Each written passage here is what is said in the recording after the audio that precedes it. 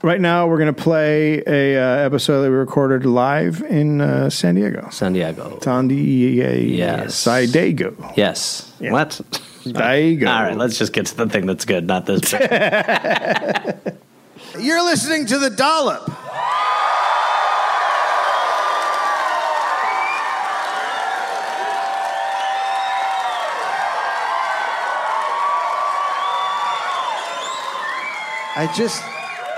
Pretty good. I just realized why I usually have a table to put a beer on. Yeah. Yeah.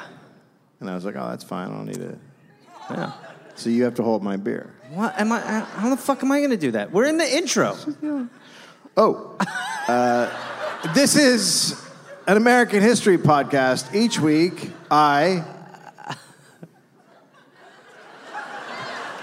It's only at the live ones now that he does this dumb shit. flip-flop owner, man who can wink,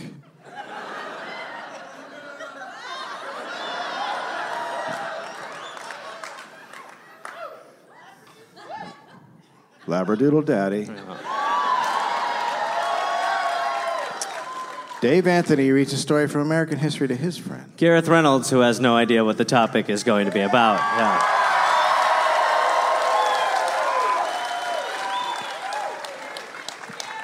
Do you not have a table in one of your pockets? Oh. Yeah, take out your folding lawn furniture. Yeah, there you go. What? What is your plan here? You're gonna Napoleon Dynamite this beer?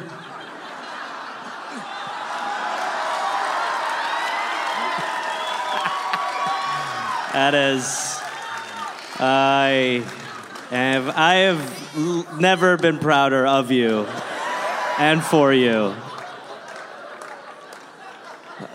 Wow, just somehow found pants that have, like, poker coasters in them.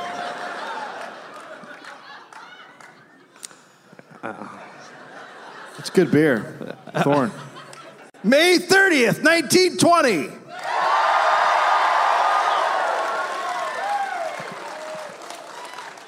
Reginald Thomas Kirkwood was born in Melbourne, Australia.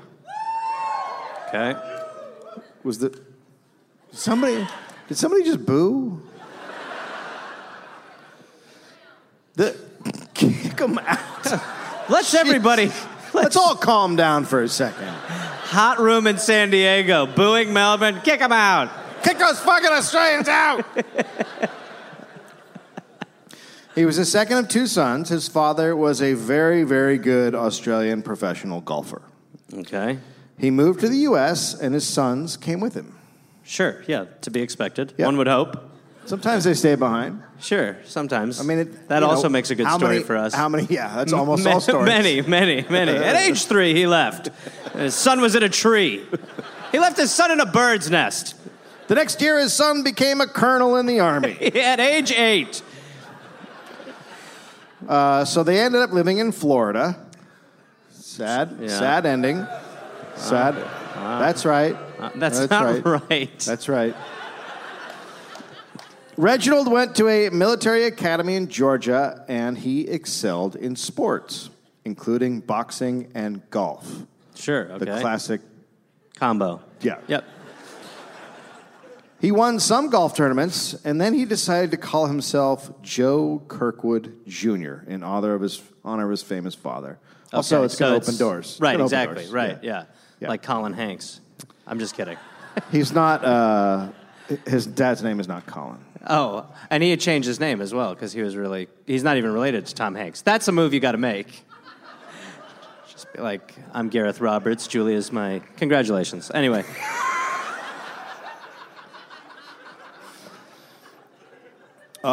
Joe was also super good looking. Okay. So... I like how you could just hear that he was and be like, woo, stud. Yeah. I'm going to take off my top. Joe Jr. joined the Army in 1943 to fight in the war, but he was medically discharged after 8 months due to asthma and high blood pressure. Okay. I would imagine, going into war will raise your blood pressure. Yeah. So that would be... Well, It's not great for a 23-year-old to have high blood pressure. No, not ideal. He joined the Royal Canadian Air Force, but was released again for the same reason. Okay. So he's like, I'll go up there and do this. Yeah, and they were like, no, you have Canadian asthma too. It's the same asthma. It's the same. Yeah. It's the exact same. You do this, the inhaler? Yeah, well, you have it. You have it here. So he kept golfing. He was, he turned pro. He was golfing in a tournament in Los Angeles when he was noticed by a director. Oh, wow. So That's how he's it that happened. good looking. He's that good looking. Wow. Yeah. Just how we got started. That's it, yeah. I was in CVS. This guy's like, you want to be famous? I was like, okay. And then I took him in the back, and there was a process. Yeah, I was like, this is how I get my star? He's like, sort of. That's right. Yeah. By the way, this is not me. He's talking about another guy. Yeah. He's talking about a CVS manager that fucks guys. Says it'll open doors. Yeah, and tells them I'll be famous, but then... Well, and you just work at CVS for 2 years like I did. Fine place. Yeah, Great good. place. I don't mind. I didn't hate it. Cool guy. Yeah. So he was given a screen test and then signed by Warner Brothers. Wow. Good Lord. He played a few small parts, nothing big, and then he was released from his contract. Okay. But then a nationwide search began This is already great. to find someone to play comic strip boxer Joe Palooka. Joe Palooka is a very famous comic strip at the time. He was a boxer. Sure.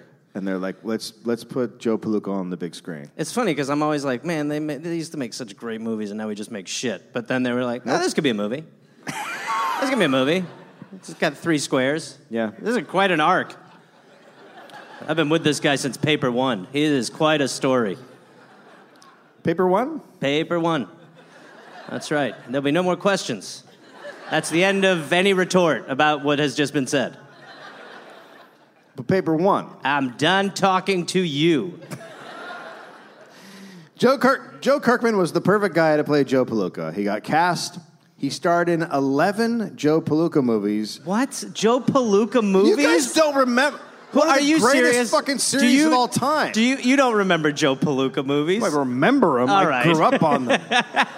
Joe Palooka basically raised me. My dad put me in a nest when I was 4. I wanted to be Palooka. I was Palooka. I never stopped wanting to be Palooka. I've been with him since Paper One. 11 films between 1946 and 1951. So he's only Joe Palooka. Yeah. He's just living as Palooka. Okay. Surely those scripts were right on time. Real good. Oh, buddy. For those of you listening, I can't do it Dave's one-handed. having trouble getting his beer back in his pants.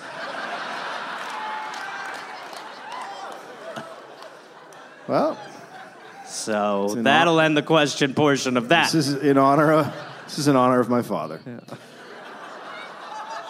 He's still with you in your cargo pants.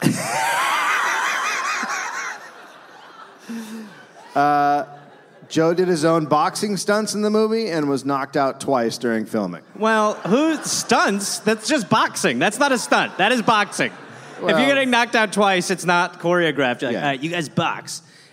Action. Between films, he would go golf on the PGA circuit. So the 6 days he had off, Golfing. he'd go golfing in between making the 11 movies in like 7 years. It was only 5. Oh, well, 11 movies in 5 years. that's crazy. Yeah.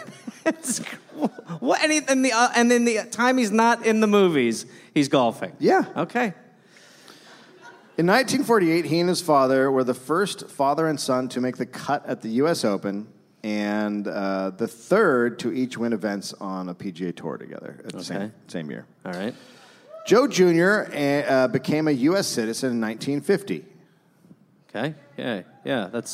There we go. There's that American immigration enthusiasm we've all been hearing about so much. Yay! Thanks for coming and taking our golf and movie jobs.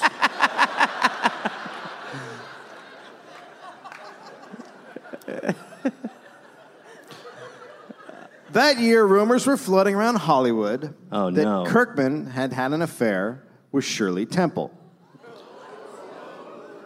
She's much older now. Yeah, that name. I waited, and you guys didn't wait, and I waited.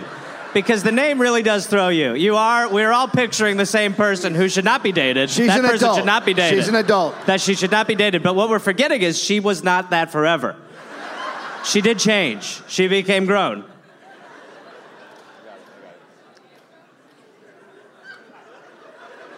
It's like watching Man Jenga. I did it. I did it. Daddy, be so proud of me. Yeah. So, they're saying that he is the reason her marriage ended, right? Oh, sure. Yeah, we didn't know that either. No. Yeah. Now, Kirkman had gotten married. That little girl grew up and was just married and cheating, and it's hard to see. Yeah. Oh, I knew it when she was a kid. I was David. Like, she's. Oh, that girl's going to cheat on her husband. That one's going to be naughty. Look at that. That's why I'm legally not allowed to watch Shirley Temple movies. A one-man record is what they say. One man holds that. So Joe was already married. He met and married a woman.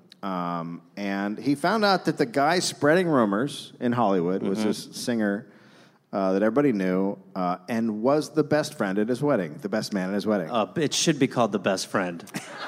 It really should be. And who's your best friend? Jacob. So the two men ran into each other at the Riviera Country Club on the 10th tee. Okay. And Kirkwood said, quote, "I'll give you the first punch, but you better knock me out because if you don't, well, it's going to be bad." He's like, let's shoot a stunt scene. Really fight is what I'm saying. Let's fight each other. Then they exchanged words. Quote, "Finally I hit him. I grabbed him and kept him from falling." Wow, what a right? 1-2. Who fucking can hits shift that fast? Like, who can punch a guy and then grab him before he hits the right? ground? Are you all right? Are you all right? Who did this to you? Who did this to you? We will find him. Imagine seeing that. What are you? That's amazing. Yeah. That should be like an Olympic sport. Yeah. 2 hits, me hitting you and you hitting my arms in a cuddling fashion.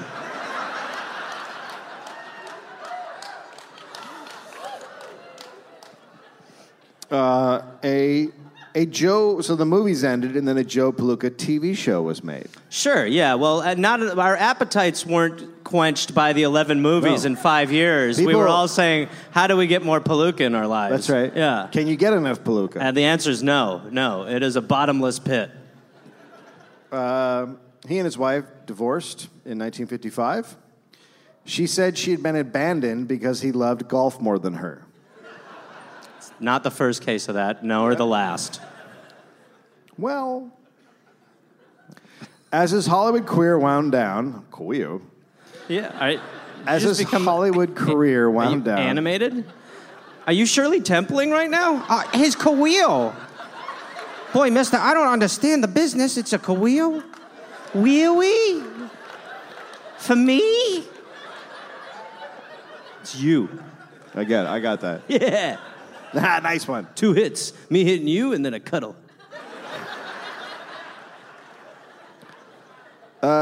So his career starts to wind down after the Palooka stuff ends.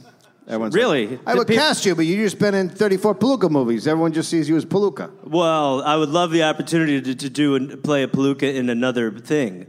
I can be him in other stuff. Whatever you have creative-wise, I'm sure Palooka can fit into that. He shifted jobs, maybe. Now, what movies or shows are coming up that you have? We got Abbott and Costello go up against Palooka. That's perfect. That's perfect. I don't think that's the right Palooka. Yeah, I don't think that doesn't seem like it's me. Palooka and the Bear. No.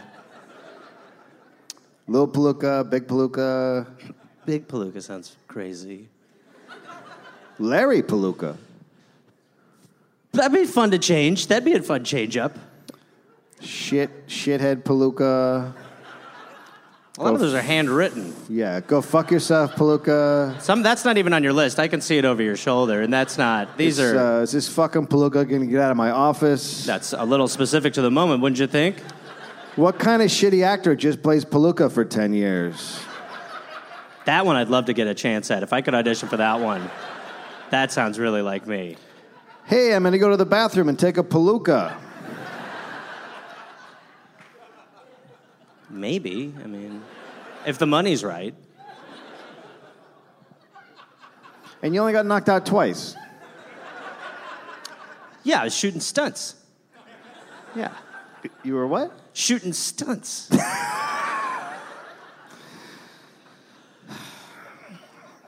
Kirkwood got into investing.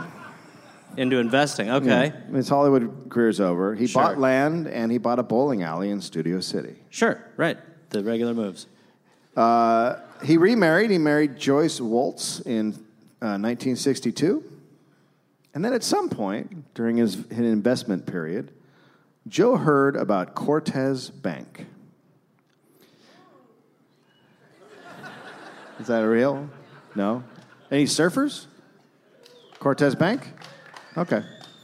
Cortez Bank is a barely submerged island in the Pacific Ocean, 111 miles off San Diego. Wait, where is it? It's 111 miles west of San Diego in the ocean. In the ocean. It's submerged. It's 35 miles long and 12 miles wide. So, wow. Sir. Yeah, it is. Sir. The shallowest area... Sorry, what is it called? It's called Cordova Bank. Cortez Bank. Cortez Bank, okay. Okay, we've got to stop saying names because someone's going to explode. The shallowest area, called Bishop Rock, is between 3 and 6 feet from the surface. Okay. So the bank creates some of the largest waves in the world and is well known by surfers.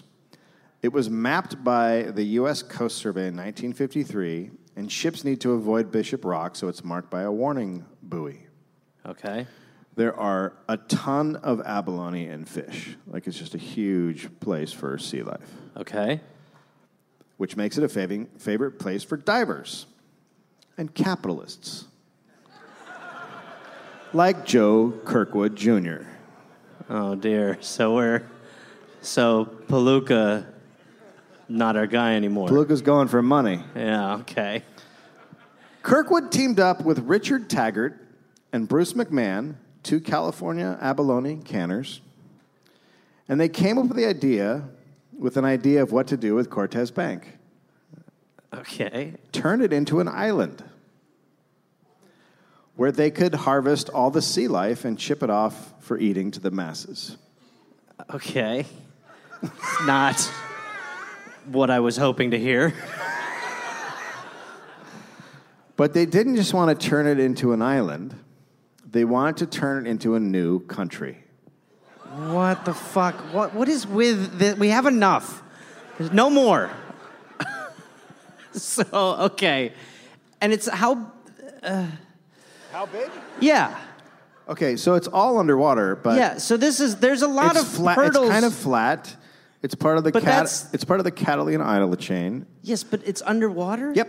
Okay, so It's 35 miles long and 12 miles wide. But underwater. Yes.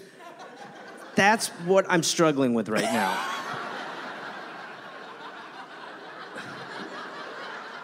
Yeah, that's a holdup. It's a big problem for an island. I'm thinking of islands in the traditional sense, that they're above the water. Yeah. Well, not all, and that's kind of mean for you to say. That's island shaming. Not all islands are above water. Sorry, I didn't know no better. I'm sorry, islands. So, am I missing something? No, not at all. Okay, so their plan is to turn it into an island. Is there anything I'm missing as far as that part of it? Are they planning on putting more island atop it? Yeah. They're going to build an island atop it. Yeah. Okay, so is that what we do? I feel like we're not doing that. Well, how else would you make a new country? Well, I think that's fair pushback, but I'm not the one who's saying that's a good idea either.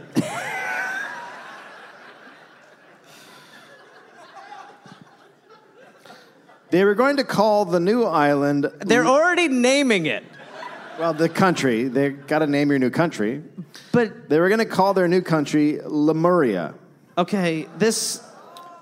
After a hypothetical lost island in the Indian Ocean. In the 19th century, the existence of Lemuria was somewhat accepted as scientific theory that helped explain why lemurs existed in India. And oh, shut up. Wait. Man, that's like you had to come up with it like on the spot. Like someone was like, why are there all these lemurs? You're like, you never heard of Lemuria? The island of them? Oh, you don't know the lore?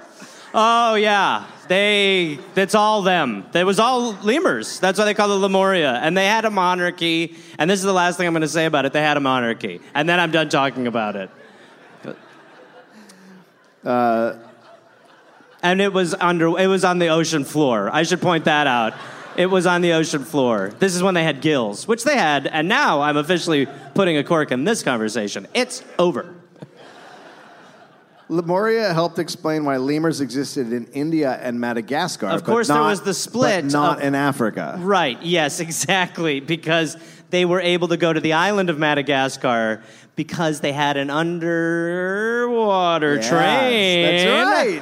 And they could take it there. They took it to Madagascar, and they could go there. Obviously, that then led to the split of the Democratic Republic of Lemuria. And then the... Civil War. Civil War, thank you, yes. Right. Which, as Axl Rose would say, not so civil. Yes. What's so civil about war anyway? Mic drop. Yeah. Okay. So it was basically like an island... Lemuria was like an island bridge that the lemurs could cross. Sure. Look, you try to explain lemurs. Yeah, that makes a lot of sense.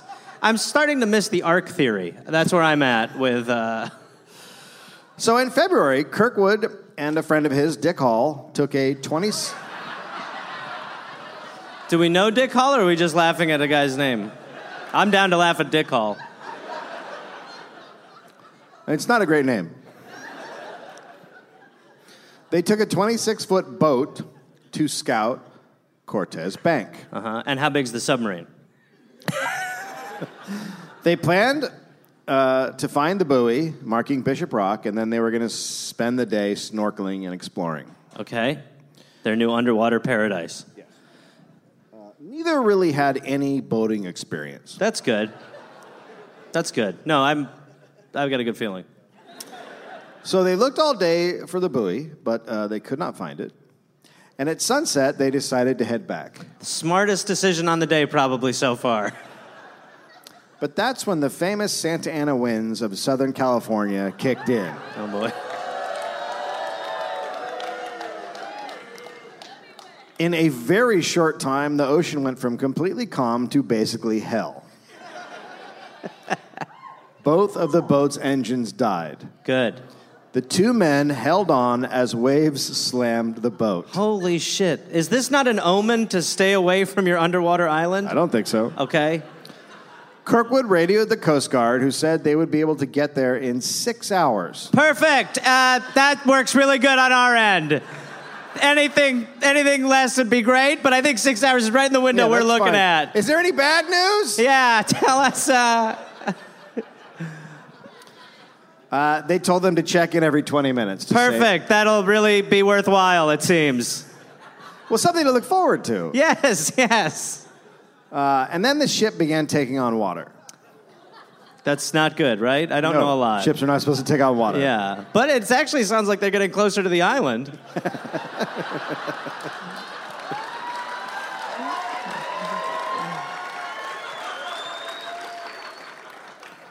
When they called the Coast Guard and told them this, the Coast Guard decided to send a helicopter. We'll be there in 5 hours. This guy doesn't know what he's doing. But that was going to take an hour. Okay. So during this time, they were thrown around the cabin by the waves, And at one point, Kirkwood looked up and he saw Hall shoving food into his mouth. Interesting. A full stick of butter. What? Wait a minute. Is he pregnant? What's going on? My cravings. This is what I do in waves. You want some? A loaf of bread and anything else he could get his hands on. Now, is he mixing these food groups, or he is individually, like, food eating competition, eating bread, and then being like, let me butter it in my tummy. I'll put it in that way. It's food eating competition style. Okay, so he's not doing... training. Yeah. I was looking for the life preservers, but then I decided to eat everything. That went well. Yes, you should keep that on. Yeah. It's not me. Really?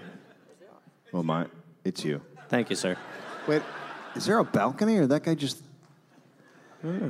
That's fucking scary. There's a ghost.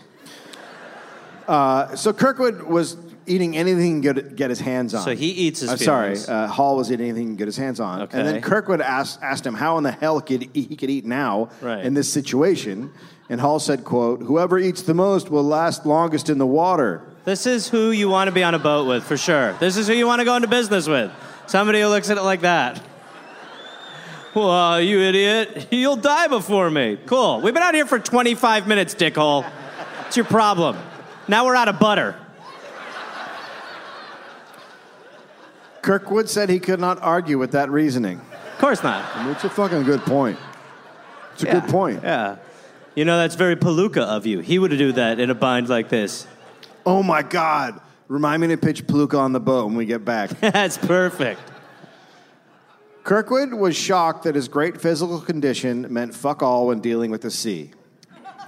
Quote, when slamming... So he was an actor. Quote, the slamming and the thudding and heaving were never ending. We had quickly been exhausted. What in the hell was I doing out here anyway? Only an idiot would attempt such a preposterous scheme as building a new country. Great. This episode should be wrapping up right about now. But I knew that wasn't true. I didn't mean it. Building this country was exactly what I wanted to do. No. What I had to do. No. Give me the butter! Oh, no. Misrecognizing destiny has really been fruitful for this show. This is your chance to tap out on a nightmare. I think I should double down on my country that's underwater and named for lemurs. After the terrifying hour, the helicopter finally arrived. The two men sobbed. Send up your butter first! We're out of butter! I ate all of it! With what? Nothing! Just on its own! What? I was freaking out a bunch! I was Joe Palooka! He made 40 movies and 2 shows in 8 months!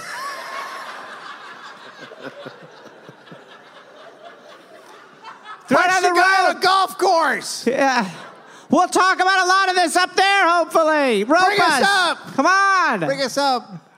I might be too heavy on account of all the bread. Take me off my country! Imagine when you get them up there. What are you boys doing out there? We have an underwater island country. And all right, put them back in. All right, thank you for the moment. Great to meet you guys. Oh my God, I am so full. The two men sobbed when they were rescued. After, Kirkman realized it was going to take more than just a 26-foot boat. What a good lesson.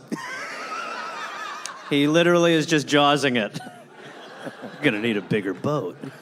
No, don't go there. No. Stay.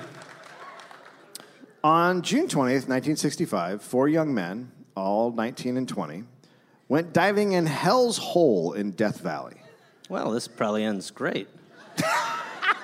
Hell's Hole is a deep fissure in the desert floor that's filled with very warm water.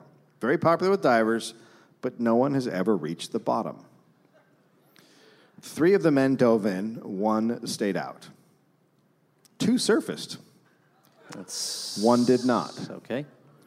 Then the other 2 went back in after him, and 1 surfaced. Okay, so It's like obviously it's like a Dr. Seuss. not making light. This is where nobody else goes down. This is where you go, well, they were great, guys, but what, are you crazy? They didn't. They called the cops. Okay. For How much butter did they eat while waiting? So much Hand me butter. that butter. For 2 days, divers searched the water, hoping the guys were in an air pocket. The search was very big news. Diver Jim Houts was a retired Navy man and a diving expert. He had already gained a bit of fame diving into Hell's Hole. A year earlier, he dove to a depth of 315 feet, an entire 100 feet deeper than Jacques Cousteau had ever gone, which was the world record for that. Correct, suck it. Whoever said suck it, that is the correct.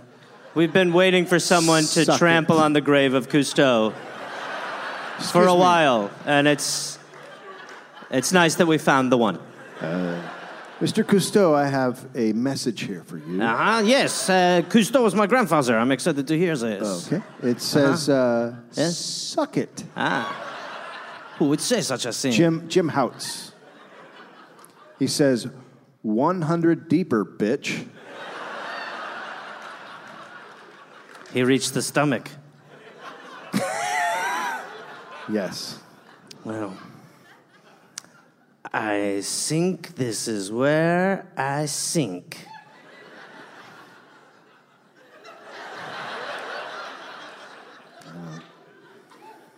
No. You don't love wordplay? No. Not that, no. It's not. It wasn't great. Maybe I'll think about it. Well, I'll sink into it. Come on, pound No, it. you Give me haven't. pound. Take it to Pound Town. Yes. Yes.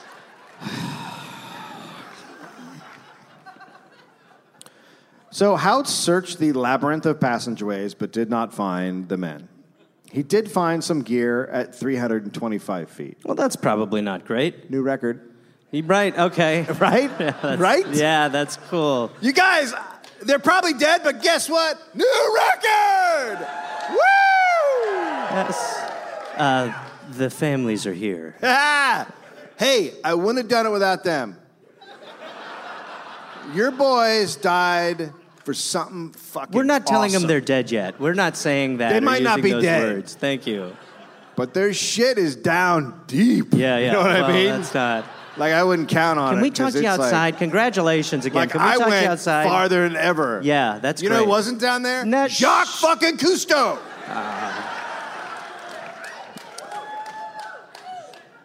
I think you know what happened to me. I think. No, I got it. Yes, it's like I'm not got it. emerging Okay. because when I say th, it sounds like think. My wife left me 2 months ago for my best friend. Punch him. You think about punching him with your little Frenchy wrist? I tried to punch him. Mm-hmm. What happened? Oh, snap. We fell into each other's arms. Yeah. That was the moment I knew why it would never work with Diane and myself. All right. Anywho, I should probably skedaddle. Yep. This is getting real dark. Oh, yeah. So, Yeah. anyway. You should really go. All right. I live in the prison I've created. Bye! Au revoir!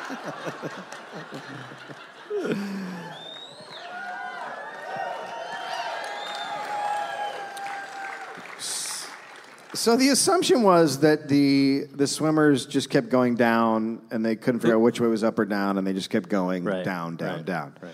Hoots estimated the depth of the, and no one still knows, but he estimated it to be 900 feet of Devil's Hole from a rope he dropped down. So the bodies were never found. Another diver on the rescue was named Harry Wham. That is the best diver I've heard of in this story so far. Oh no, Wham's here. Wham! Get me in there. Wham! Harry was a diver You're damn right he was. and a Vegas nightclub singer. You're goddamn right he was. You're goddamn right he was. Well, that meant he was in show business, and that meant Harry knew a guy named Joe Kirkwood Jr. Oh, no. Oh, no. Wham and Palooka? A month after the search, Houts got a call. Quote, "Hello, Mr. Houts. This is Joe Kirkwood Jr." Well, Houts knew Kirkwood. Joe Palooka was calling him on the phone. Oh, who wouldn't be all starstruck over the phone? Oh, Palooka? Wow. You're the guy who made 150 movies in 2 weeks. Knocked out 47 times. Wow. I did all my own stunts, which were regular fights. So he asked Houts to come to his house, and Houts drove up to meet. That's funny. Come on, keep going, but that's hilarious. The fuck's wrong with you? That's all right. That's gold. Houts drove up to meet Kirkwood. Where? I don't know where he was living. At his point. house. Fell for it twice. In his apartment. Oh. They started talking Cortez Bank. As a diver, Houts was very familiar with Cortez Bank. He told Kirkwood he had caught 35-pound lobsters there and many, many abalone. He said the sea life was so frenzied that the water above appeared to boil. Well, that's good for land.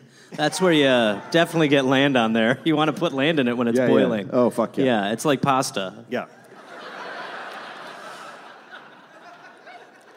So Kirkwood told him about the plan to turn Cortez into a man-made island. Mm-hmm. And what did he say?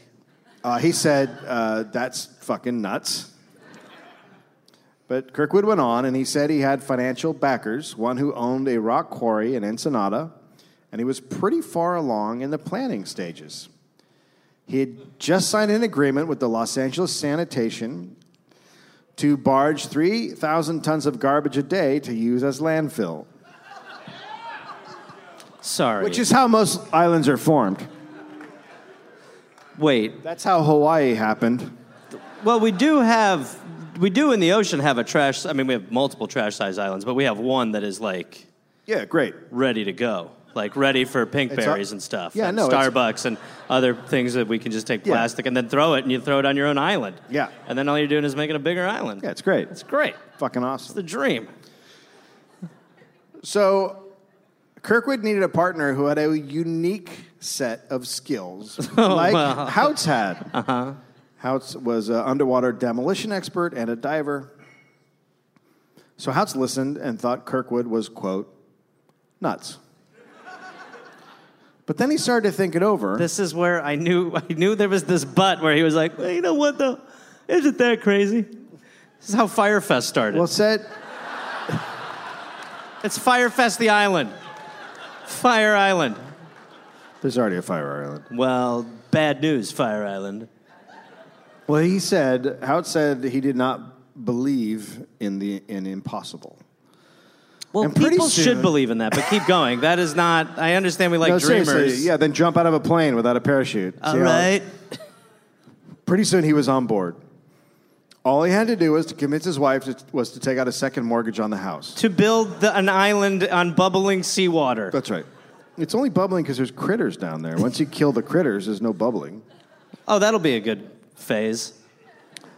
He met the other guys involved, Tony Alman, who was the son of an ex-Mexican president, Robert Lynch, president of a savings and loan, and Bruce McMahon, the heir to a chain of furniture stores, owner of a bunch of Abalonia boats, as well as the rock quarry. So he's really got quite the capitalist crew coming with him. So here's the plan. I can't wait. Dump enough rocks from the quarry on top of Bishop Rock, and then sink a rock-filled barge on top of that. At that point, they could plant the flag of Lumeria, and it would become its own country. I'm sorry. I think I expected a lot more steps to the plan. I don't think I expected the third step to be, then we had the flag ceremony. Obviously, that'll be day 2, day 3 max. Yeah. So Once you their plant plan is to just really mush it they're going to put stuff on top of it. and mush it. Well, not mush it, just build up. Right, but by kind of mushing the rocks onto the... Well, I guess mush, but... It's mushing. Okay. Yeah. I didn't know that was a technical term. Yeah. You're an engineer? I work in mainly mush stuff, but I will say that I do have a doctorate in mushing. After they did that, they would make a circle using the boulders and then fill in the middle with garbage from Los Angeles. Sure. Okay, great. So this is really great. This is great. This is really good. So it's just going to build a big mound of shit in the ocean. That's right. Okay, so great. Yeah. Really good. Houts came up with something that seemed simpler. Going home? Pretending they never met. No? He said they should buy a big old ship and sink it on a level area of the sea island. What is the plan? And then immediately surround it with rocks. So it would sink a ship. This is how, like, a 4-year-old would plan this. But if they sink the ship, the bank is so low that the ship is going to stick out of the water. I understand. And they put rocks around it. That's not a island. That's not a country. You've not built a country. That's a country. You've crashed a boat and put rocks around it. It's a country. Where's the flag? And you pack it in, and then you put a flag up. Uh-huh.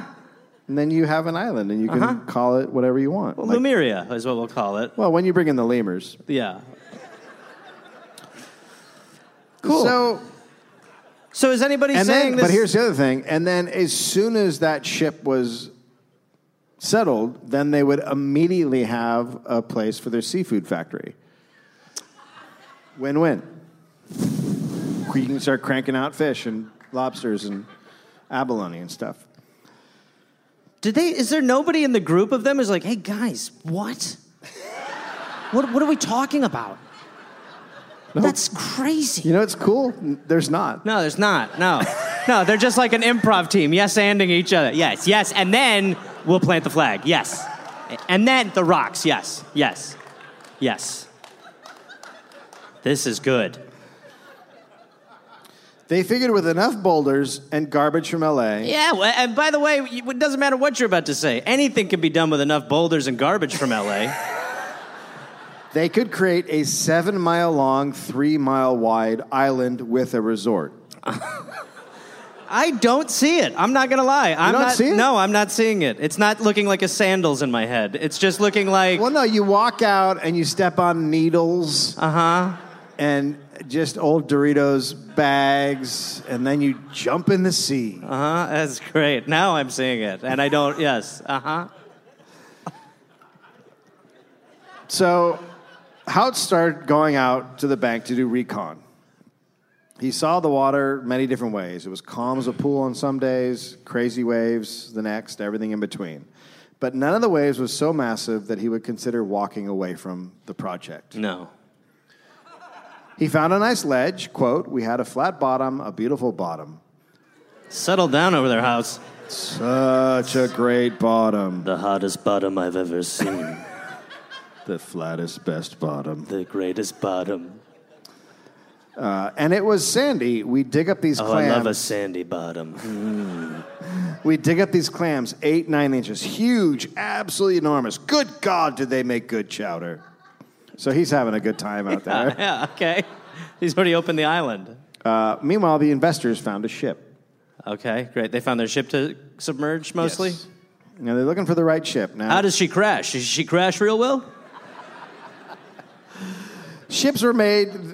so these ships were made during the First World War when steel was scarce.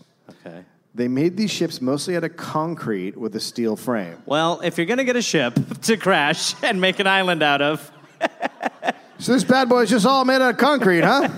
That's right, the SS Sinker.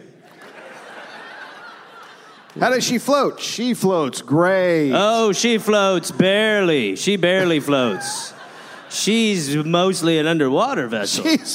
She's made out of concrete. You know, it was that awkward 6-month phase where we were making ships out of concrete, not really understanding what buoyancy was. Oh, what an evolution.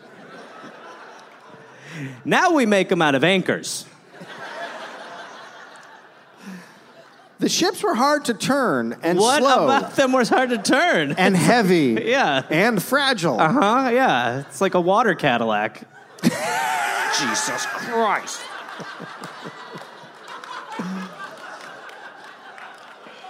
In 1920, one cement ship collided with a steel ship and, quote, shattered as if a teacup had been hit. So there's an upside at least. They're not very buoyant, and yet they will explode upon impact. So that's good. It sank within 3 minutes. Oh, that's fun. Well, I mean, imagine like this guy who's trying to unload these fucking concrete ships. Every time someone walks into his fucking concrete ship shop, oh, here we are. Well, it's concrete, but don't go anywhere. And then there's finally one guy who's there like, really, concrete? Yeah, but they sink fast. Really? $1 million sound good? Boy, mister. They ended up making, so that was in the First World War, and they ended up making 24 concrete ships during World War II because they were so desperate to have ships. Well, that's too desperate. That's when you should see the concrete planes. God rest those men's souls. We're coming, Hitler! Sir, we hit the barn again. I saw from here. I think the problem is we're using too little concrete. Too many propellers. Let's take it down to one. So these ships were 334 feet long and weighed 25,000 tons. Sounds countryable. One was named the Humphrey. It had been badly damaged in a storm and then sold to Mexico for scrap. But there it was renamed the Jalisco, and in 1960 bought by a West Coast whaler. Okay. But the whaling business died off soon after, and now the Jalisco was for sale. Okay. So our investors bought it for $8,000. Right. It had a flat bottom and 27 feet of elevation from the waterline to the deck. So that's perfect. That is perfect. Just what they're looking for. Yeah. It could sink and still have the deck above water. Just this It plan. had- This plan. Great. This plan. It's a great fucking plan.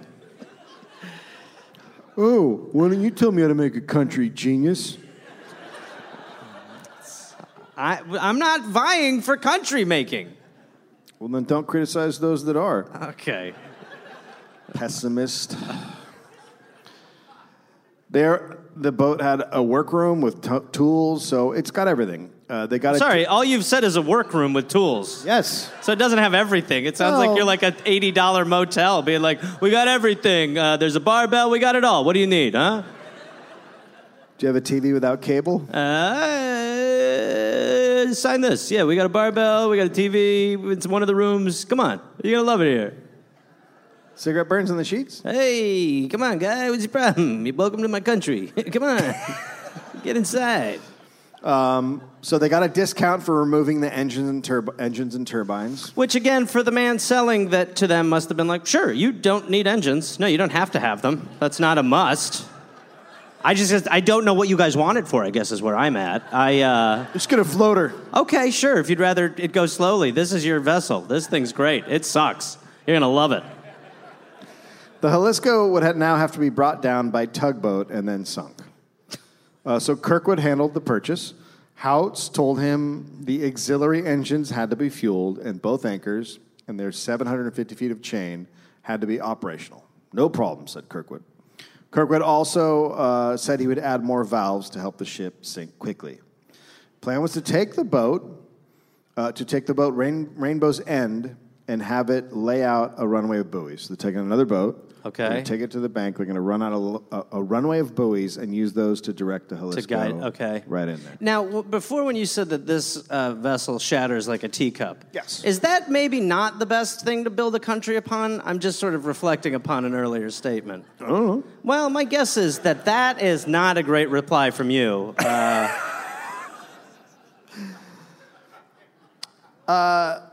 So Houts was going to use the anchors and the long chains to guide it into the exact spot with the currents. Uh-huh. And the boulders would be there waiting, and then the Jalisco would become a country. Right. Very magical process you've laid out there. Thank you. Right. Kirkwood tried using official channels to get the blessings of the United States to create a small nation off San Diego. Sure. And so when the government reached out and said yes, what was the next move? When the government was like, for sure, but what is it? Oh, it's a concrete ship. Yeah, absolutely. What do you want to call it? That makes sense. Yes, let's do it. But every agency he called just seemed confused. I wonder what that was due to. No one returned his calls. But he's the president of Lumeria. No. Some people began to kid me, calling me King Joseph or King Kirkwood. And how does he take that? Is he like, oh, they're being... He loves loved it. Okay, great. Okay, so he's gone. Officially, Palooka's left the building, and now... Kirkwood's in it. Okay. By November, newspapers had heard about the plan, and the papers didn't like the name Lumeria, so they started calling it Abalonia. Interesting. Abalonia. Yeah, right. Once it hit the papers, the city of San Diego, the U.S. Army Corps of Engineers, and U.S. Attorney Edward Miller, who was in San Diego, wanted to know what in the fuck was going on. Finally! I mean, for fuck's sake, how long have we been waiting for someone to be like, no, what are you doing? How old are you boys? Do you guys have families? What have you thought about getting married? You get some feminine energy in this group right now. That's what needs to happen over here. You guys cannot be left alone to this.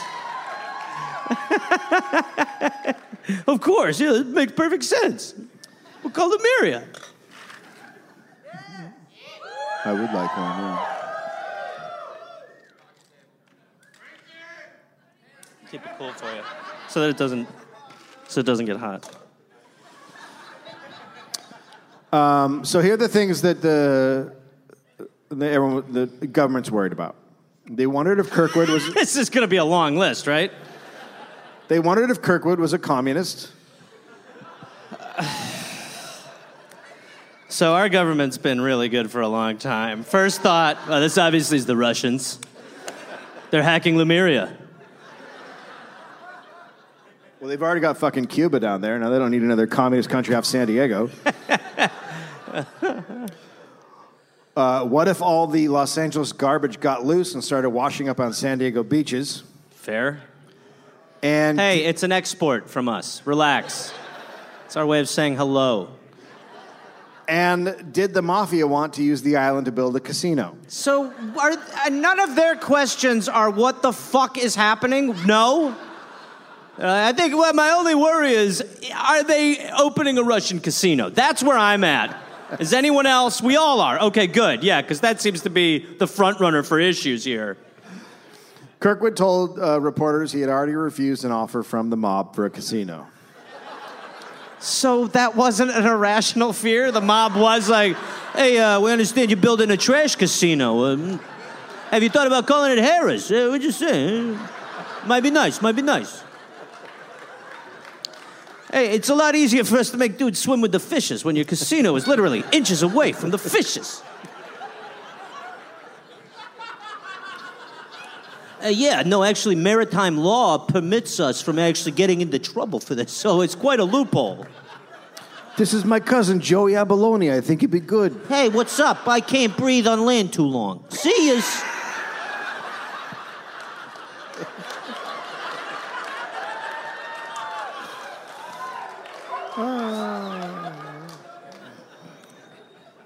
So, the mob, as horrible as the mob is, you got to take your hat off to how awesome the mob is. I mean, they're just always down. they're in it. They see someone building a trash island, they're like, how much can we make money off that? How much money? Let's get a racket going. We want a slice of the trash. Hey, you know your trash island? We're going to run the parking meters.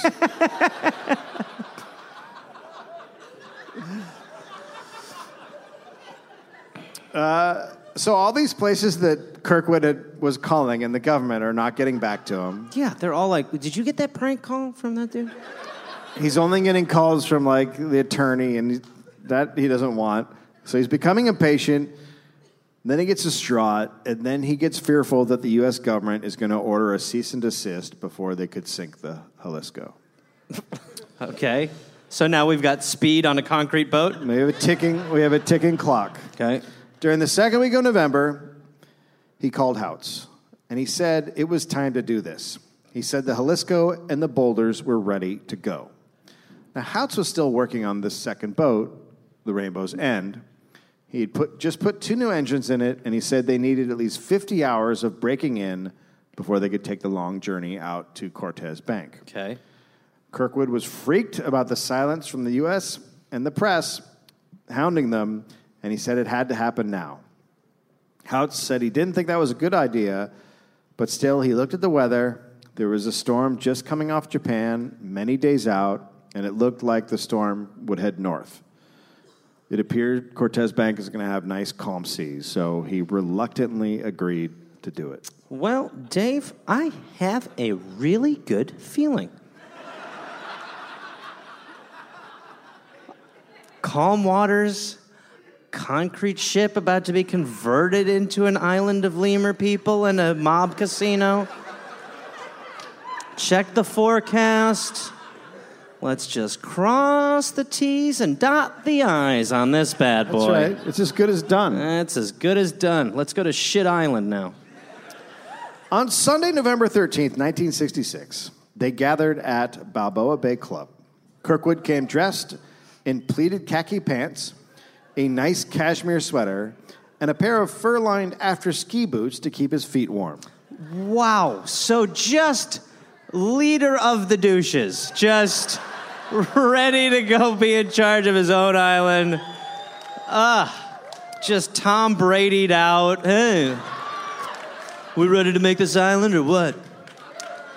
Is that Palooka? Please, please. I sink on water just like the rest of you. You'll see. Houts. Quote, everybody at the club was looking at the boots and looking at me and asking, who is this guy? The men gathered were Houts' navigator, a couple of guys Kirkwood brought along that Houts had never met. Good, that's great. Don't need any more details on those two. Well, one was Native American William Many Horses Leslie, and the other was John O'Malley, just a fucking guy. I don't have a catchy nickname. I don't even have a horse. I've got green clovers. Yeah.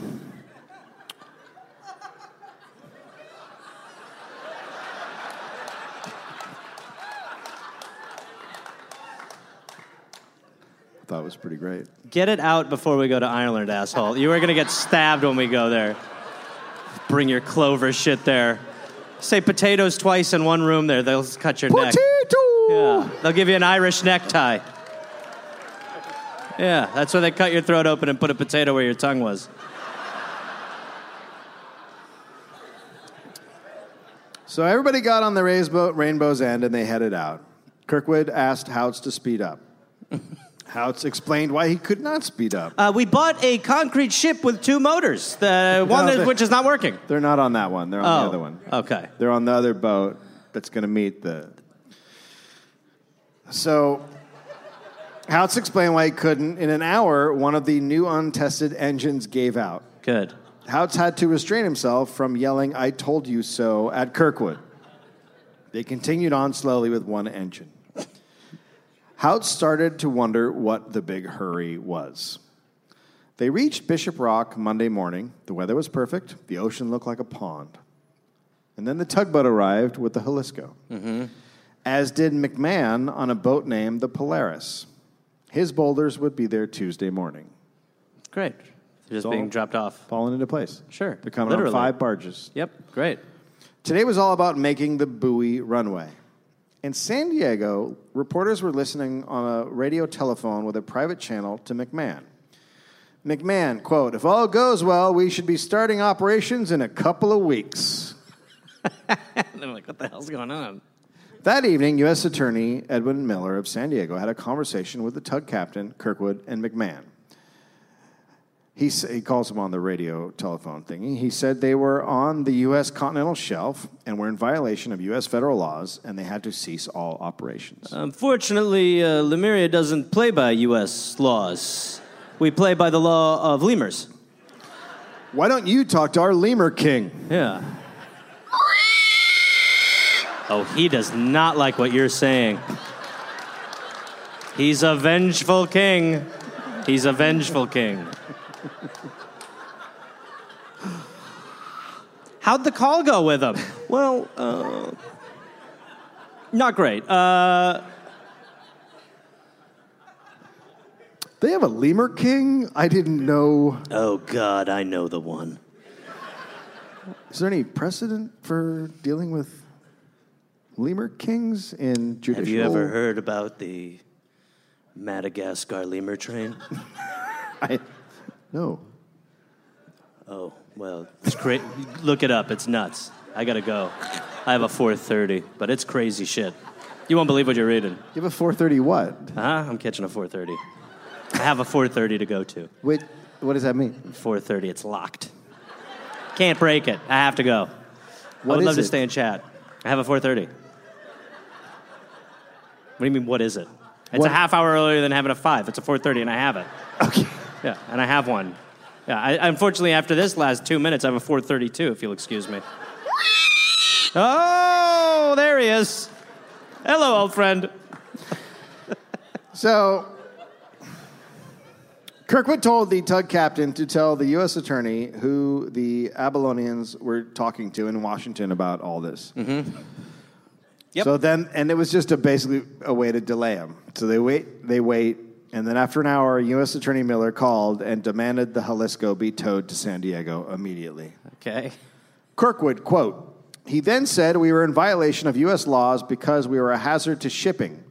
He commenced reading the law to us, but his voice seemed to falter as he said the words, misdemeanor punished by $50 fine. Oh, no. No. No. What? They're getting like a parking ticket for this? What? You may not build an island unless you have $50. Shit. Nobody thought this would fucking happen. Yes, we still should have made the fine more. Why? Oh, hey, you guys, we got to make a law about not building an island off the coast. It was a long night. We were trying to get out of the office. We didn't think this would ever happen. $50. Let's go home. Come on. Let's end this evening. Good Lord. So Kirkwood did not think the U.S. had jurisdiction, and at the end of the day, the U.S. attorney had made a big mistake by saying it was a misdemeanor. $50 misdemeanor. Yeah. Kirkwood figured he'd pay the fine from his new nation island. Yeah. At least that's what Kirkwood said, but they told Houts nothing about the call because they knew he would bail. Right. And everything kept moving ahead. Okay, great. So, yeah. They better pay that fine in, like, some Lemurian currency. Here's your Lemurics. It'll be 320 Lemurics.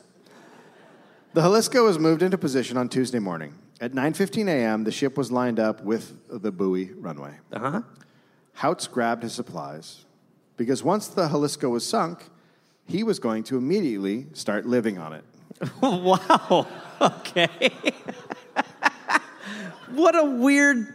What do you tell people you're saying goodbye to on American soils? Hey, guys, gather around. It turns out I'm crazier than the rest of you. I mean, I'm really out of my fucking mind. Well, unfortunately, I will be leaving America. I'm starting my own island on a boat. Take care, everyone. We'll have a casino. Maybe come by.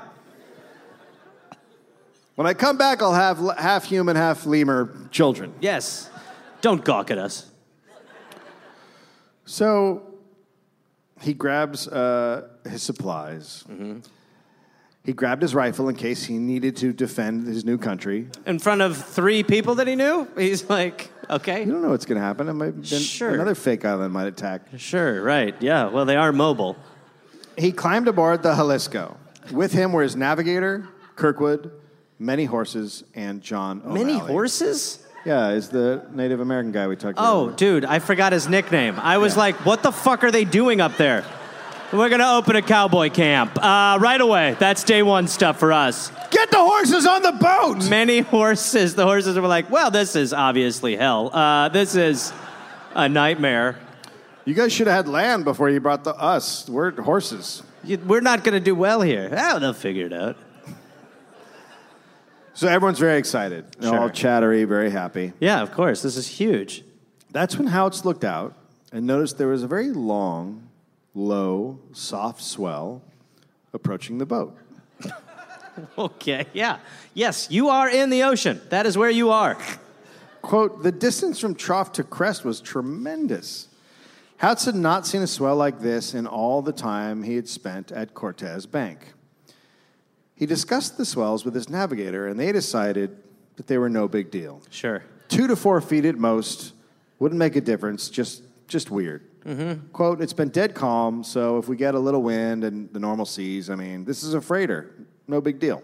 Mm-hmm. Now remember, Houts had given specific instructions to Kirkwood about the Jalisco. Yeah. He noticed there was only one anchor. Okay. And it was much smaller than what he'd seen the first time he had looked at the ship. He'd given instructions to Kirkman to keep the two large anchors with 750 feet of chain each on the ship. Mm-hmm. He asked Kirkman where the big anchors were. Kirkman took his time. That's not a good start. And then he admitted he had sold them for salvage. The anchors? Yeah. On your island? Well, he's got the little anchor. So Houts is furious. Well, because now you're still on a ship. The anchors and long chains were a huge part of how he planned to get the Jalisco into place. So then he tried starting the engine that powered the small anchor, but it wouldn't start. Good. He asked Kirkwood if he'd had it tested. Kirkwood, quote, nobody ever showed me that it worked. You know, on Palooka, we never actually tested anything. Isn't that interesting?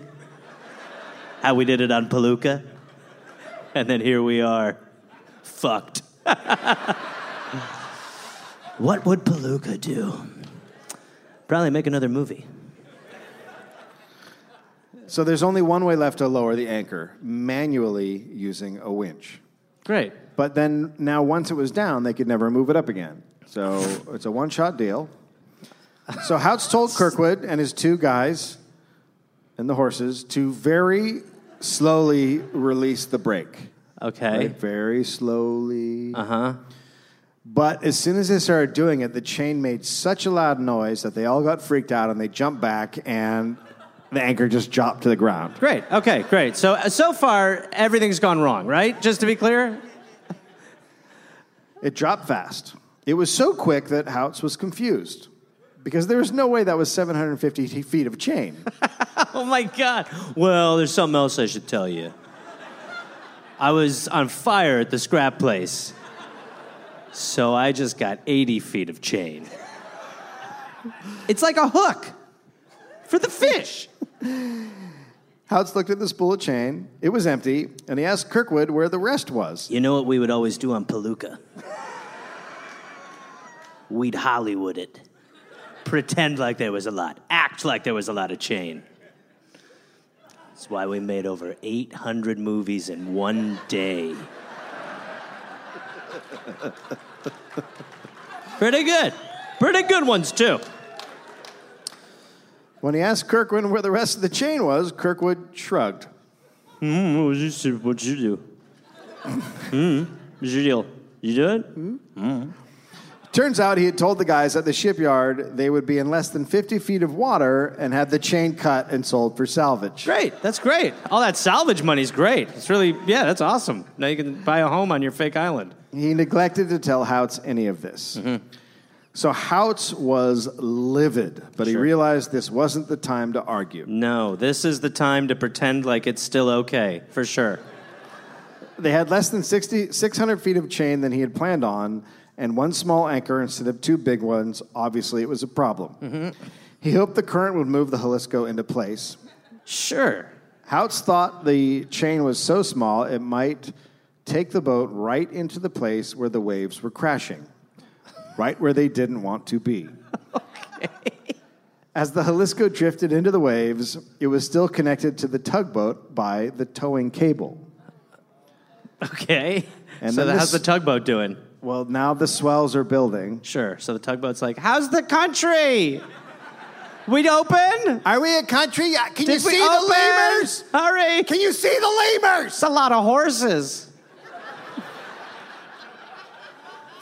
The guys on the Jalisco tried to release their end of the cable, but couldn't, and Kirkwood yelled to the tugboat captain to give them some slack.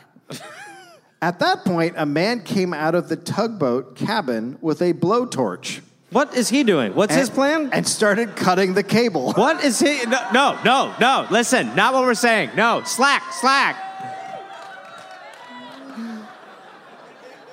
The cable was worth several $1,000s. Oh, so this guy is... This is our hero. It was because the Jalisco was dragging the tugboat underwater. At this point, Houts looked out and noticed a marine layer. He suddenly realized what the waves were. Oh, my God. Forerunners, the leading waves from a big storm. The wavelengths began to shorten quickly, and the swells grew rapidly. These were swells that had been moving since Hawaii and were now coming up on their first obstacles. Probably 2 anchor waves is what we call them in the biz, right? Yeah. The Jalisco moved a couple hundred yards, then the anchor grabbed onto something in about 20 feet of water. The men were all thrown off their feet. A large swell pushed the ship onto Bishop's Rock, and the boat was now grinding against the land. The sound, Houts said, quote, "It was just the most god-awful thing." That's why it's not easy to make your own country. More people would be doing it if it was as simple as just going and sinking a ship. Well, someone's got to try. I'm glad someone finally did. I'm glad it was Palooka, too. How do you think we got America? Yeah, right. Very A new line of swells appeared off the bow. good. A wave hit, they fell like an elevator cable had been snapped. The Jalisco came down and was impaled. Jesus Christ. Houts told everyone to get away from the anchor chain and run for the port side. This is not a good opening. It's not good. He was wearing a life jacket and would have jumped, but he officially was the captain and had to get everyone off first. Then the chain split and whipped around and hit the boat. Jesus Christ. The boat spun. Its stern, the back, was now facing the waves. It started to take on water. Dave, this is not going well, right? No. Okay. The boat's going down. Okay. As it did, the waves grew higher. Houts said, quote, "This thing is done, guys. We got to get the hell off the boat." To be fair, we got to get the hell out of the country. Hey, guys, the country's fucked. It's fucked. It's like America. Let's go. Let's go. Yeah. I mean, truly, that's a little America for you right there. Spinning out of control. Well, the thing that was holding us tethered to reality is now trying to impale us. So we should get the fuck out of here. I think that's the move.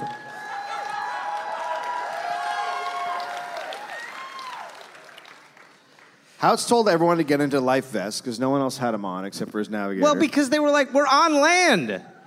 We're home, baby. Why would I put a life vest on in my own country? My own country, I'm going to get laughed at the Pinkberry. Kirkwood, O'Malley, and many hands refused to put on vests. Cool.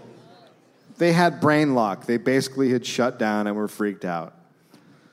Then a huge wave rose up, and Houts yelled, "Run." Good. Good leadership there. They did. The wave was about 35 feet high. Jesus Christ. It picked up all the shit that was on the boat. Concrete, hatch covers, wood, steel cables, 55-gallon drums of fuel. Everyone was overcome by the wave, except for Kirkwood, who leapt onto a mast and clutched it at the nose of the ship. Palooka's back, baby. They looked at him like, aren't you going to run? And he was like, no. Someone call action. Kirkwood, what do you? No, don't do that. Action!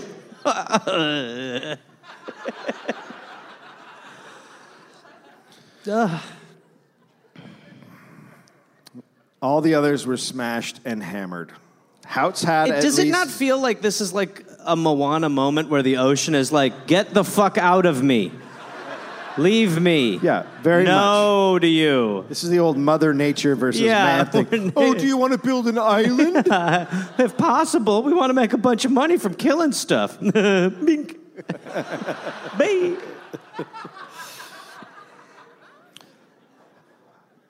After the wave, Houts had at least one broken rib. Many horses was jammed ass first into a hole in the bow. We've all been there. That's life in the casino. Stuck ass first, and many horses' asses stuck. Wait, what? Many horses' asses stuck. He was basically folded over, and his body was blocking the water because he was in the hole like a cork. And then 3 more waves hit while he was in that position. And Buster Keaton from the shores was like, I've got an idea. Then there was a lull in waves, right? That set ended. And Houts and his navigator pulled many horses out of his hole. Thank you. Thank you. I didn't shit. That's the amazing thing. He was spitting out oily water as they got O'Malley into a life jacket. Jesus. They thought O'Malley had internal injuries. The tugboat captain rammed the tugboat against the Jalisco so O'Malley could jump on. 2 guys on the tugboat tried to grab O'Malley, but he was covered in oil and slippery. So then he went to jump. Oh no, an oil jump? It's not parkour. Just as a wave hit. Oh, Jesus Christ. Oil and water don't mix. And he, quote, stepped out into the air. Oh no!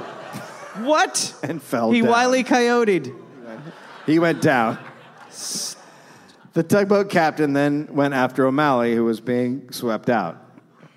The navigator jumped and tried to swim for the rainbow's end. Kirkwood and many horses were clutching onto the mast. Houts told them to jump into the water. The sea had been calm for a couple of minutes, which was not good news. Okay. Kirkwood said, quote, "This thing's not going anywhere. I'll hold on and the water will just rush by me. It's going to go by me." So he's an optimist. Yep. Houts looked over and the compressor was almost loose. It was spinning around. 1 more wave and it would break loose and crush Kirkwood and many horses, which would be like getting hit by a forklift.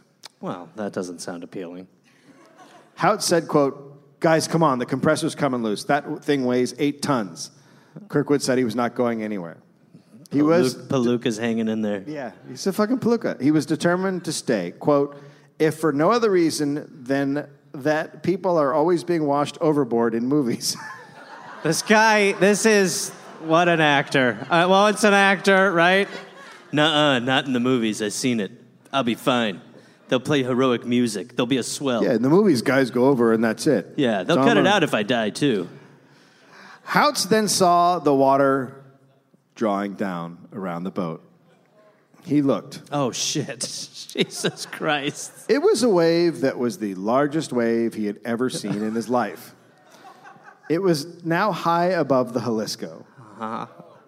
Kirkwood, quote, "It was an enormous wall of blue-green water rising 45 feet or more with fish in it that were plainly visible." Oh, Jesus Christ. Oh, shit. I told you there were a lot of fish here! We're dying, you idiot. Oh, look, a grouper. You idiot. The wave crashed on the deck. Houts watched as Kirkwood was blown off the deck. Tugboat crew member, quote, "I remember seeing him just flying through the air." I'll tell you what, the national anthem for this country is going to be fucking amazing. It's just going to be, and then another swell came, and many horses was dead. Ass first.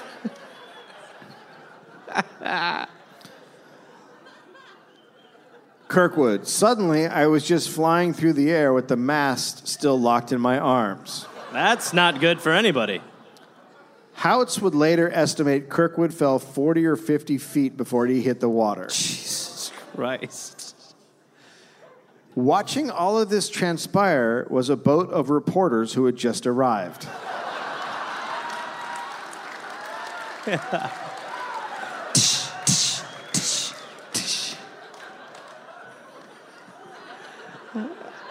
Country of morons drowns.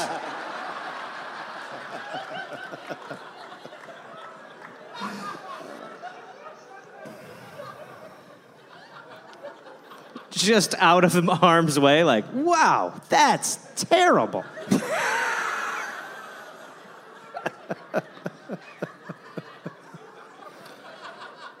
Now let's bring on an expert who's against the country and someone else who's marginalized and believes Lemuria makes sense. So on the reporter's boat, 2 Catholic reporters hit their knees and started to pray. That's lovely. In the water, Kirkwood was hit on the head by something and went down. Houts had no idea what had happened to many horses. He looked around and couldn't see him. Oh, boy. The next wave was coming in 15 seconds. Houts took a look at it. It was at least 50 feet high. Christ. It was so large, as it came down, it made a ceiling over the boat. It's kind of cool for a minute. You're like, whoa. Holy This fuck. is the end. This is really something. This is how it ends. This is how I go. Mariners call this green water, which means it's solid water. There's no spray, there's no curl. It's just green and still. It hit going 35 to 45 miles an hour. Somehow the Jalisco survived, and Houts. In the water, Kirkwood regained consciousness and swam up. But he had these big fur boots on. Dude. Yeah, you don't get How to do polar bears do this? Yeah. Yeah. You don't get to try to, like, open a nation underwater, essentially, in Uggs. It's like sponges for your feet. You're like, oh, they're really taking it on. I can't. They were waterlogged and felt like lead on his feet. He tried to reach down and unzip them, but he couldn't. Unzip them. Even that. He couldn't without putting his head underwater. Quote, "It flashed through my mind that I needed to lose a few pounds." Is this really the time to be thinking about nutritional goals? Oh my God, I'm a little heavy. I am so carb loaded right now. That's it. I'm doing ketosis. I'm getting into it.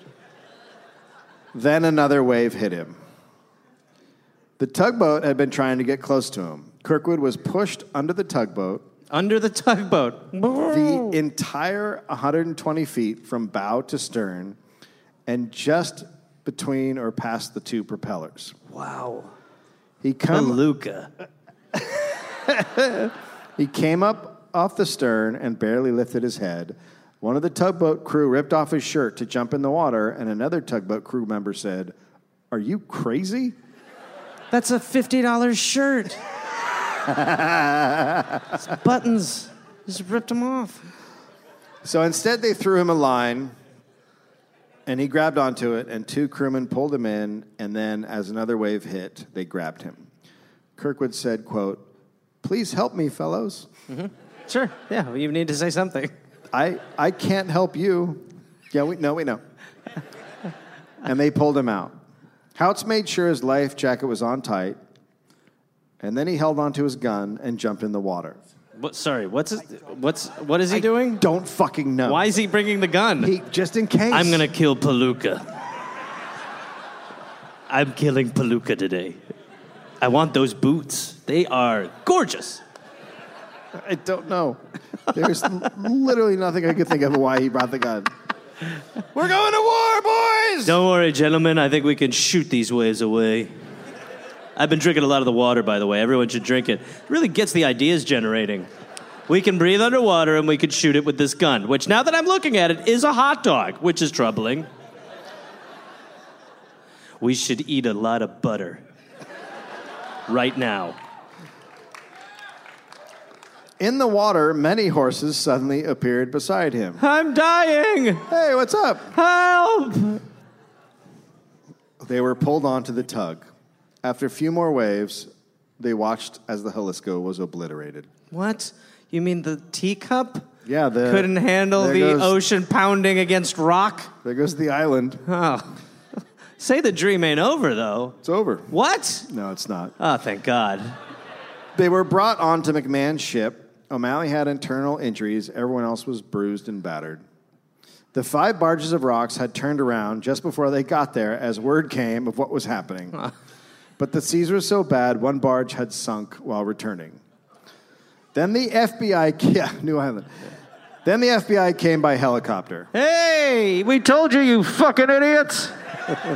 They just drop a $50 ticket. Aw. Well, that's just...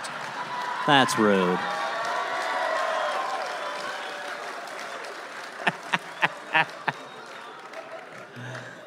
Oh, we all get fined $50. That's not what the man said. It's not. The man didn't say that. He didn't say it.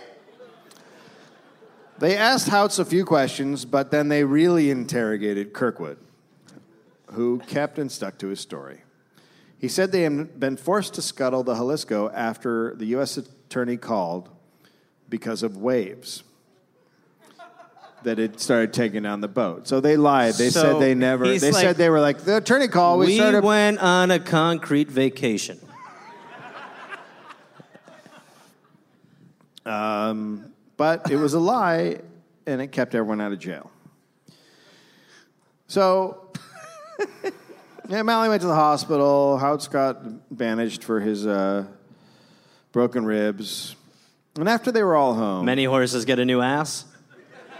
Got a new asshole. Just an asshole. I didn't... Well, that's graphic. No. Yeah. It's not... I was trying to keep it light, and you went surgical. I know a doctor that's here right now. Oh, she got up on... Okay. Gotcha. But you can replace an asshole, right? Mm-hmm. We do it every 4 to 8 years.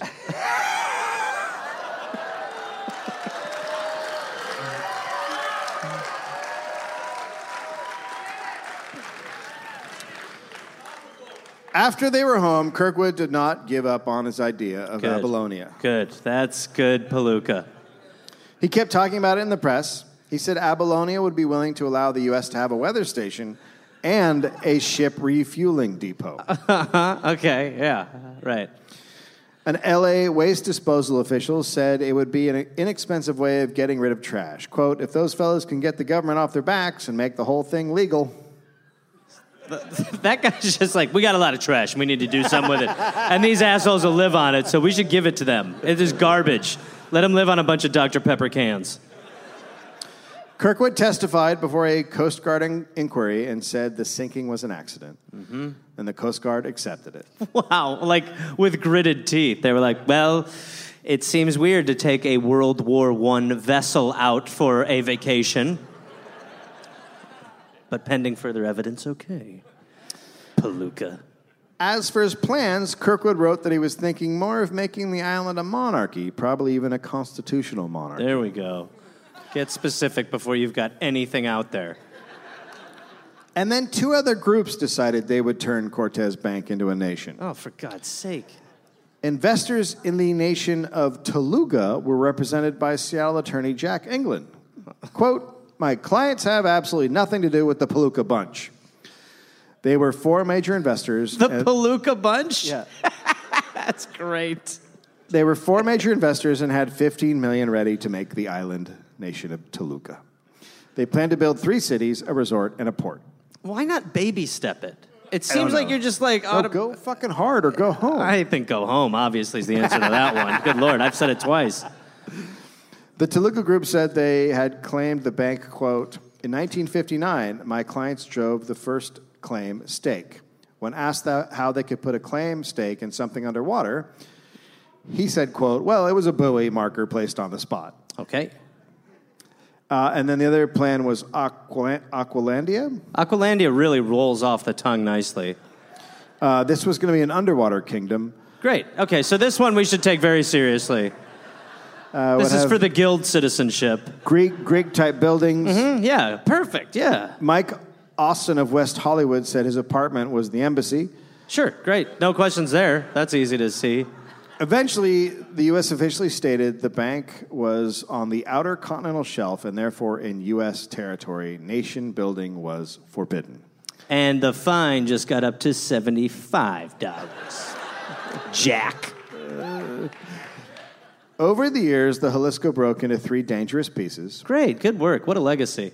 Today, it is a popular location for lobster and abalone divers, and then surfing. There's some fucking awesome surfing videos of guys going out there in helicopters and boats and shit.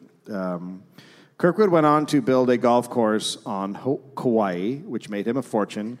He sold it in 1987 for $50 million. Jesus Christ. He died in 2006 in his home in Hesperia, California.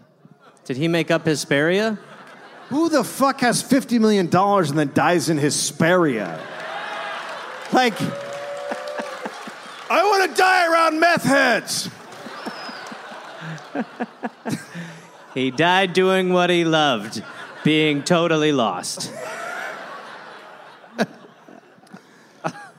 McMahon became a wealthy hedge fund manager whose lifestyle was the subject of tabloids, and Houts kept his diving business until he retired. He remained married and died of natural causes over a decade ago. He said they had reached Cortez Bank one day too soon. Oh, God. If they had arrived a day earlier, they would have easily been able to sink the Jalisco in the calm sea, and the bank would have become an island. This guy, right? I mean, good Lord. If they had really gone in there a day earlier. Really? They could have done it all. You don't think it would have shattered? Well, it might have been broken up by later waves, but they could have secured it and then seen what would have happened. You have the talk of a guy who's looking to get out there. Plant his flag in something. Look, I need any way I can to get out of America, so if it's building an island, I just don't want to get shot by Nazis.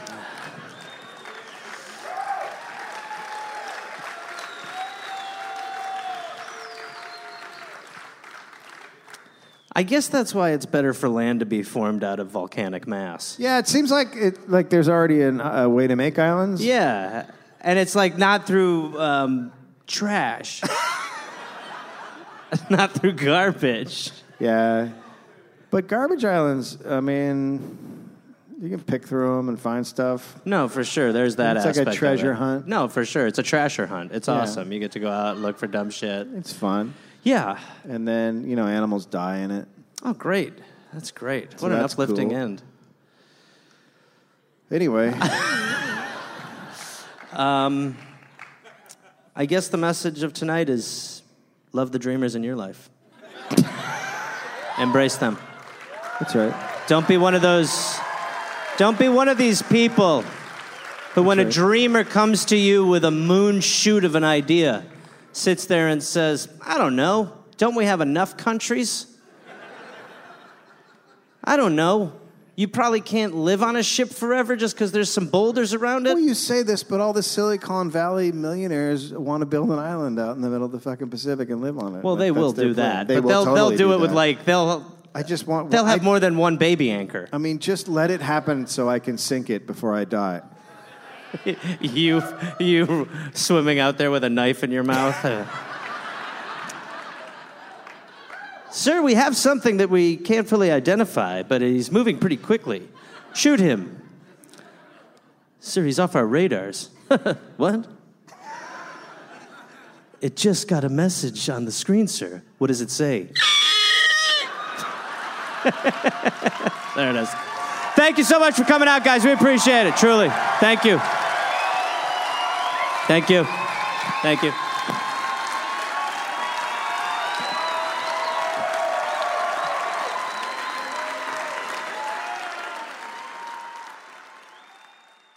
This episode was based on a book by Chris Dixon called Ghost Wave, The Discovery of Cortez Bank and the Biggest Wave on Earth.